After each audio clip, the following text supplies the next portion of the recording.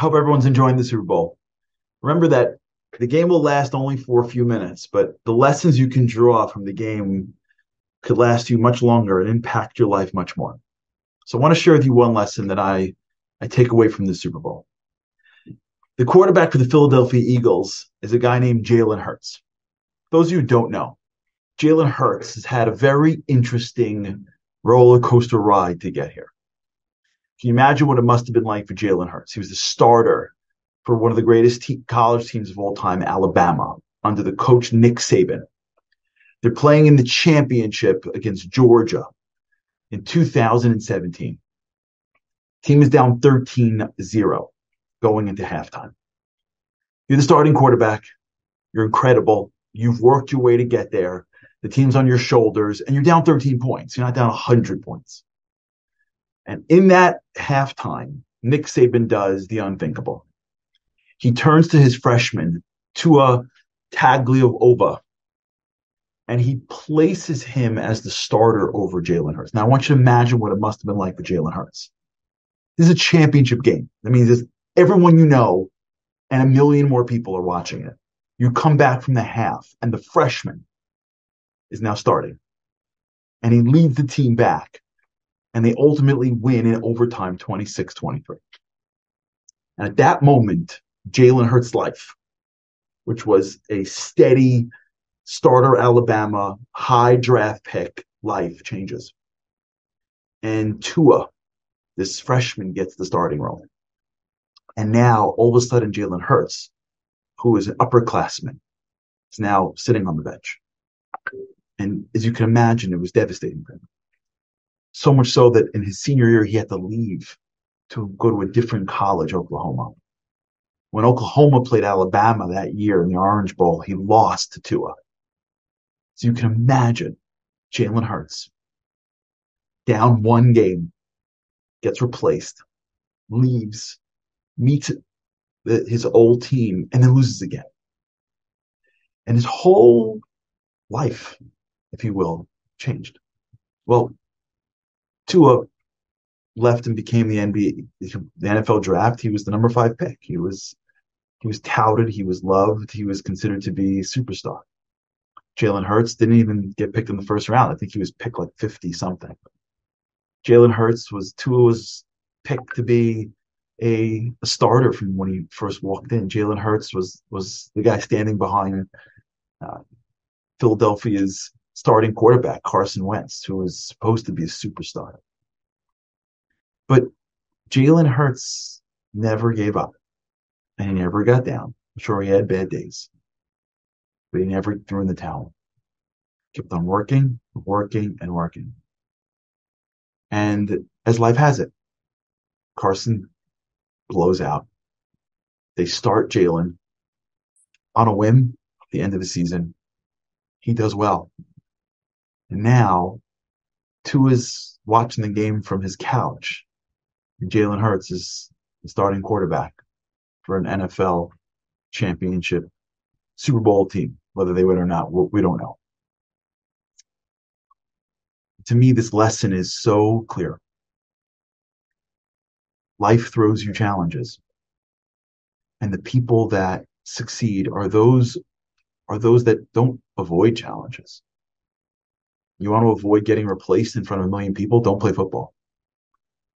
But if you're going to play football in front of millions of people, you're going to get embarrassed sometimes.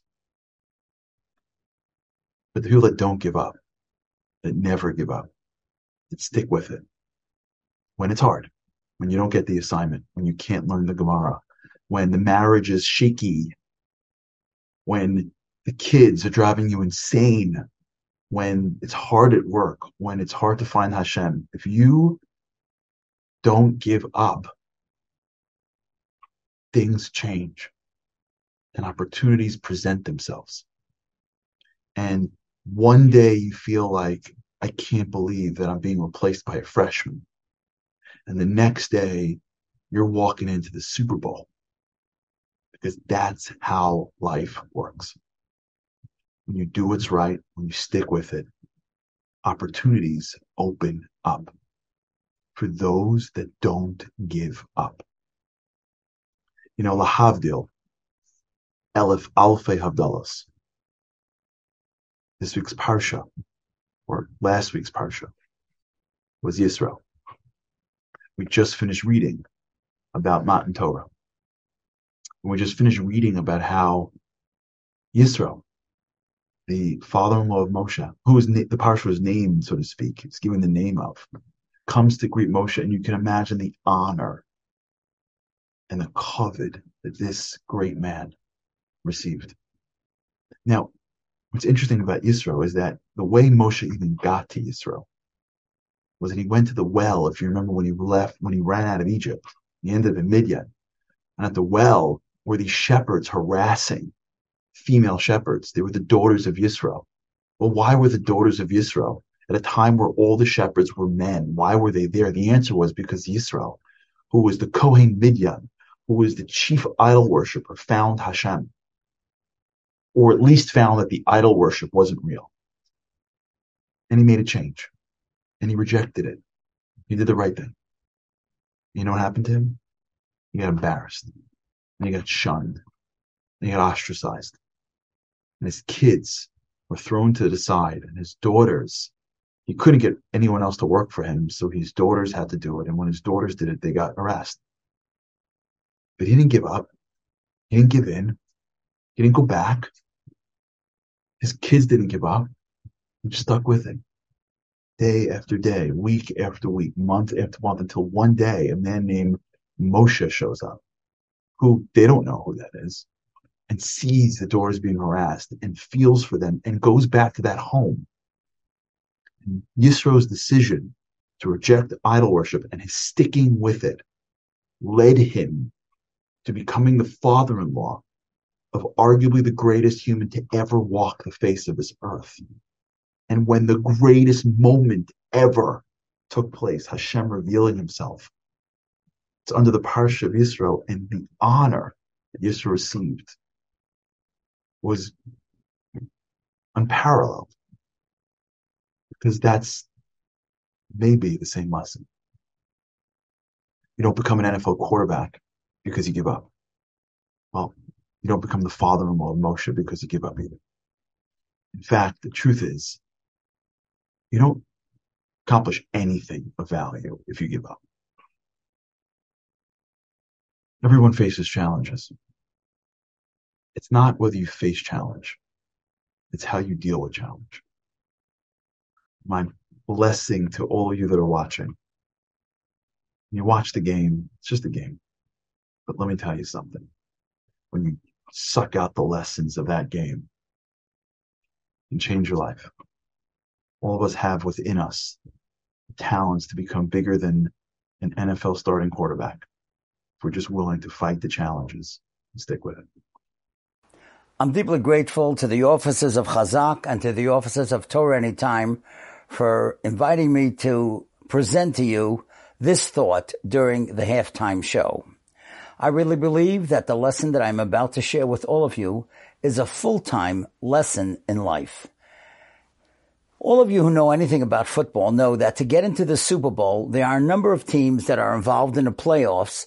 Numerous teams compete against each other, and then eventually the winners are the two teams in the Super Bowl.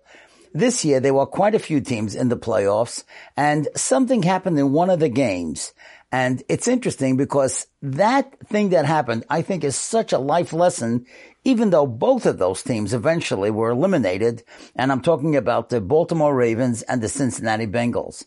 Now, in their game, it was almost the last moments of the game. The game was tied, 17-17. And Baltimore was about on the 2-yard line. They were going to score a touchdown, and that could be the end of the game. But what happened was, as they were on the 2-yard line, the quarterback decided to do something very unusual. Instead of passing the ball or handing it off, he decided he was going to jump over the players with the football held in his hand and try to get the touchdown. But unfortunately for Baltimore, what happened was somebody knocked out the ball as he was sort of flying in the air. And a fellow by the name of Sam Hubbard, a huge defensive end. Now, these defensive ends are so big. This guy weighed 265 pounds. He was 6'5", and he got the ball. Now, defensive ends usually sack quarterbacks or block a pass or stop the run, but they don't run with the ball. But now he had the ball, and he had 98 yards ahead of him to run to make a touchdown for Cincinnati. Now, it's hard to believe, but he was running as fast as he could. Nobody could believe that a guy 265 pounds could outrun all the other players. And sure enough, he scored that touchdown. Now, 98 yards, just so that you know, is 294 feet. Imagine running full speed. The guy needed oxygen by the time he got back to the bench. But the point is, that won the game for Cincinnati. And afterwards, when they interviewed him, he said an amazing thing. They asked him, how in the world could you do that? And he said that in the summer, he had a trainer, and the trainer would make him run 110-yard sprints 15 times a week. And that's how he did it. He was prepared. And that's what this topic is all about. Being prepared. In the summer, when nobody was watching, and this guy was running these sprints over and over and over, he must have thought, this is ridiculous. I'll never need this. But he was prepared for that moment. And that's what we have to learn in life. We must always be prepared for all eventualities, for things that we know are going to happen, and even things that we don't realize. Now, for example, I'll give you an idea. Let's say a teenager, is about to graduate high school. They're a senior, whether it's a boy or a girl. Now, the boy's going to have to make a decision. Does he continue in yeshiva? Does he go to work? The girl's going to decide, is she going to go to work? Is she going to go to seminary? But you can't be thinking about it in the senior year. You got to be prepared a year in advance. You got to think about it. Because if you make the last minute decision, you're going to make the wrong decision. You've got to be prepared in advance. A Baal Tshuva told me, he became a Baal Tshuva later in life, and he was having children. And because he realized his kids are going to go to yeshiva, and he's not going to know the halachas that all of us that were born from know. So he started a Seder Mishnah Berurah. He's been learning Mishnah Berurah for 22 years, every single day. Because he was prepared for when his kids come home from yeshiva and they say, Dad or Abba, that's not how we do things. He would never have to be embarrassed because he knows Mishnah Berurah backwards and forwards. He prepared himself for that eventuality when his kids come home from school. Now, I go away almost every Shabbos. My wife and I speak in different places, and I have a list. I have a list that I keep on my phone of things that I have to take with. If I'm not prepared, I'm about to forget things. Now, I'll give you some of the things that you would normally might forget. But like this, if I have it on the list, I'm prepared. For example, you go to a convention hall or you go to a hotel. And, they bring chumashim, but not every chumash has targum. So I have written down a chumash with a targum because I say Shnai Mikra Vecha Targum. Another thing that I have is to close the front porch light. You might forget that. Bring an extra pair of cufflinks. I always wear cufflinks when I speak. And so therefore you're prepared in advance for the eventualities. And those people that are prepared, they are the ones that are successful. And that's what Shlomo HaMelech tells us in Mishlei Chaf Aleph Hey. Machshavos chorutz, the thoughts and the plans of somebody who's diligent, it's always beneficial. However, somebody's got to rush at the end. It's only going to be for a loss because he's not prepared. And that's what the Gemara tells us in Hanazoken and Gittin. Ashrei Odam Mafachad Tomid. That's a pasuk in Mishlei. Worthy, praiseworthy is that person who fears what the future might be and what the results could be of actions or inactions. Oiveu Maksha Liba Yipol Baro. But somebody who's hard-hearted, he's going to fall and he's going to fail. He's going to fall into misfortune.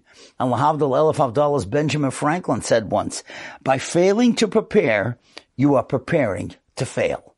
We've got to be prepared for every aspect in life. And I'll tell you a great story.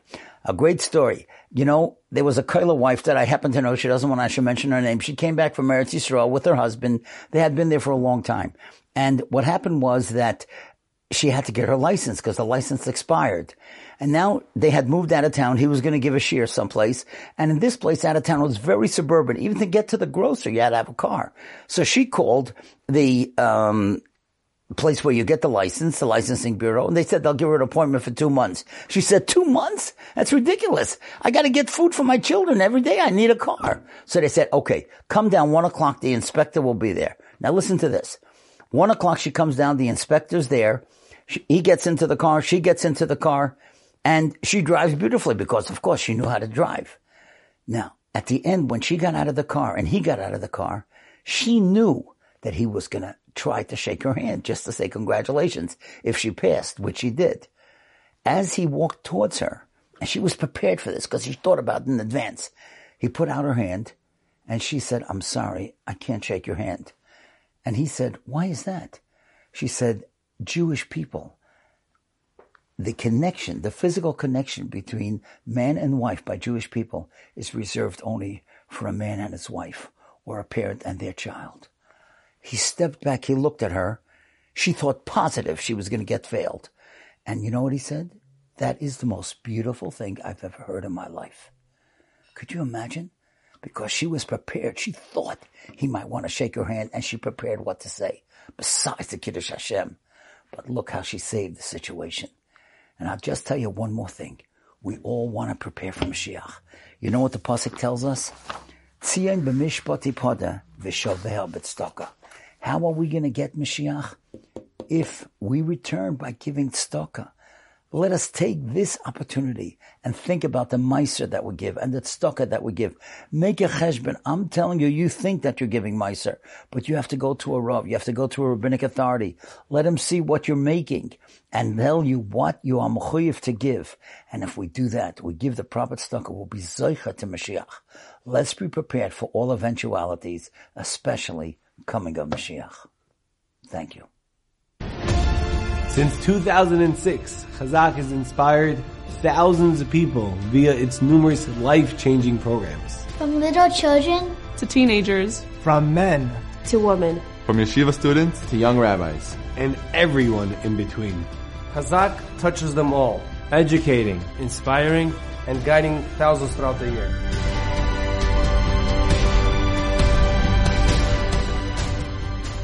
People are often trying to figure out, how can I lose weight? So I have an idea. Become a professional football player. Do you know that in one game, a running back will lose 5 pounds? 5 pounds in one game. That's like 2 kilos or something like that. We're talking about a third of a stone if you're from England, but you're probably not watching American football if you're from England. But the point is, nonetheless, is that 5 pounds in one game, that's unbelievable. And that's just a running back. A lineman, those big, heavy guys that are trying to protect the quarterback and trying to kill the quarterback, those guys losing upwards of 9 to 10 pounds per game. That's amazing. How do they lose so much weight? You know why? Because they're exerting a tremendous amount of energy. Every time we finish a Masechta, we make a siyum, we actually say the words, Anu ratzim, vehem ratzim. We're running and they're running. Anu ratzim l'chayil mabah. We're running to Olam Haba. We're running to get closer to Hashem. Ultimately, the Heim ratzim. Where are they running to? And they're running lebe'er shachas. They're running towards something which is not what we're running to. Both of us are running, and you see what they do. They run in a game. They put in so much energy because they have a goal in mind. They have a goal, which is pretty amazing. Imagine you go and you ask a football player to play a game. They could play an hour, 2 hours, 3 hours. But ask them to play that very same game with no ball. Pretend like there's a ball. Go running back and forth, and see how long they're going to do it for. Even though they can normally do this for like an hour or 2 hours or 3 hours, but when you take the ball away, for some reason, they're only able to do it for like a couple of minutes. How come? Rav Noach Weinberg, Zecher Tzadik Levracha, used to discuss this idea. You know why a guy can play a football game for hours on end? Or a basketball game, or a soccer game, or whatever it is maybe they're playing, and you take away the ball, they're not able to? The answer is because they keep their eye on the ball. They're focused. They're focused on something. They have something they're focusing on. And you have something you're focusing on, even though it may be difficult, it may be hard, you may have to exert a lot of energy, at the end of the day, you're able to get there. You're able to get there because I have something that I'm heading towards. I have a goal. I'm focused on that goal. Yes, it's difficult and challenging and hard. There's no question about it. But you ask a guy in the middle of a football game, aren't you tired? Don't you want to rest a little? They go, tired? We got to go get that ball, right? They're so focused on something that they're able to go ahead and overcome incredible challenges, incredible pain, incredible exhaustion. Watch when the game ends. Take the ball out. Boom. They are tired. They fall to the floor. I can't do this anymore. I'm so exhausted. My friends, When we make a scene, when we say Anu Ratzim V'Hein Ratzim, we see with our own eyes that it's true what they're saying. They're running. They're certainly running. Are we running? Can we say the same thing? Really? Anu Ratzim, are we running? Do we run to the Beis Medrash? Do we go with a fervor? Do we go with passion? We say, I'm exhausted, I'm tired, it's difficult. Well, you know what? If you keep your eye on the ball, if you keep your eye on the ball and you have your goal in mind, and we're focusing on that, then even though maybe we're tired, maybe we're hungry, maybe we're exhausted, but at the end of the day, I got my eye on the prize. Therefore, Anu Ratzim, we're also running. Rabbi Isai, we have to be making sure we're doing at least what they're doing. At the very least. It's a mashal. We know that Idu Chacham, who's a wise person, Halomin Mikol Adam, someone who learns from every person.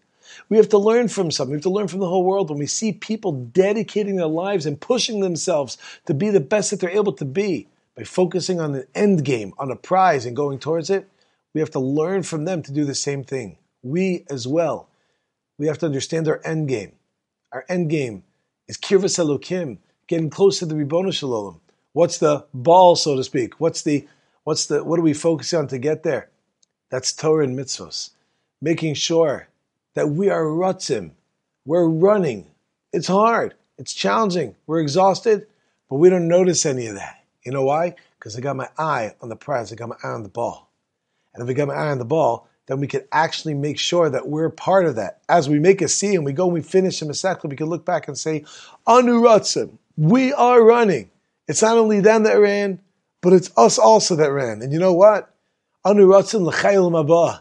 We're running to something which is really valuable, which is really worthy. We've got to make sure we keep that in our mind's eye. We've got to make sure we have an end game. We've got to be heading towards that and keeping our focus. Keep your eye on the ball. When you keep your eye on the ball, you'll be able to overcome any exhaustion. And who knows, maybe you'll even lose some weight along the way.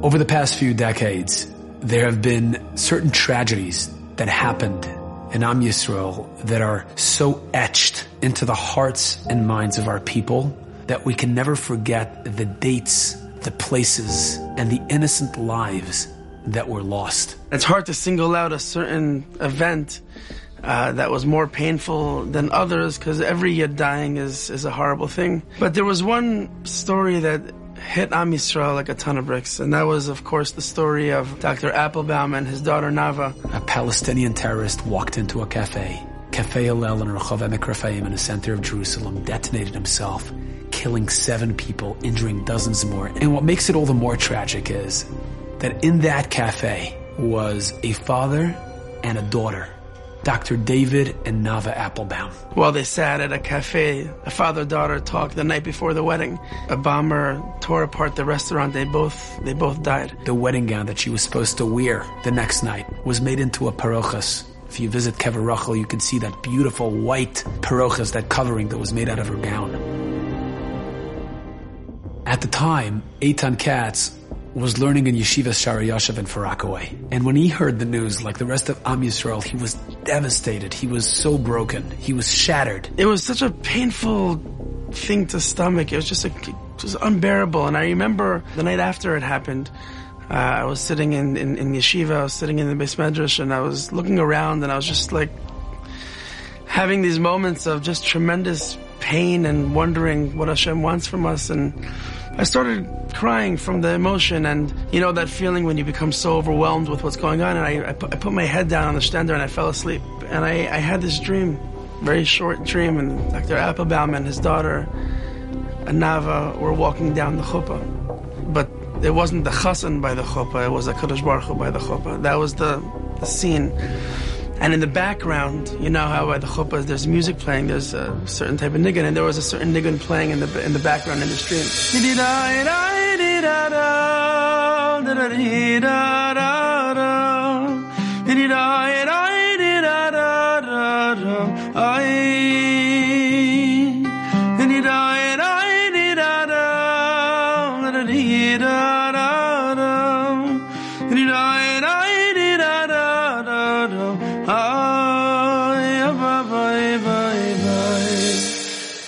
woke up. I don't, in no way, shape, or form do I claim that this is what was happening in Shemayim. What do I know? I have no idea.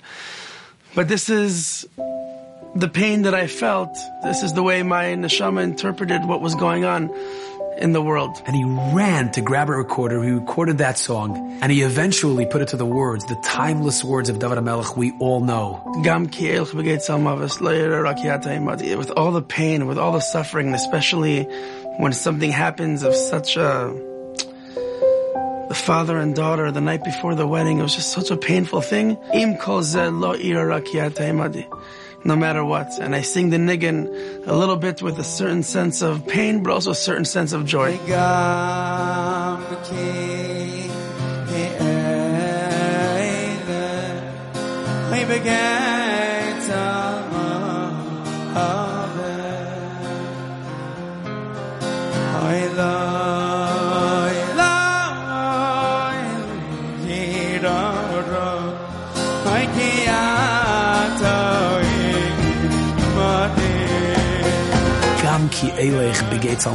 Even if I walk in the valley of the shadow of death, I feel like life is so bleak, it's so dark, it's so hopeless.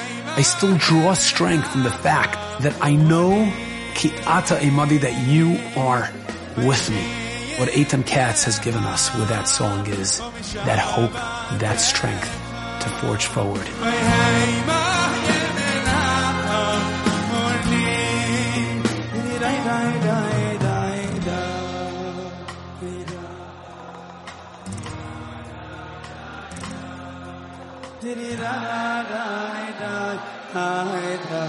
Die.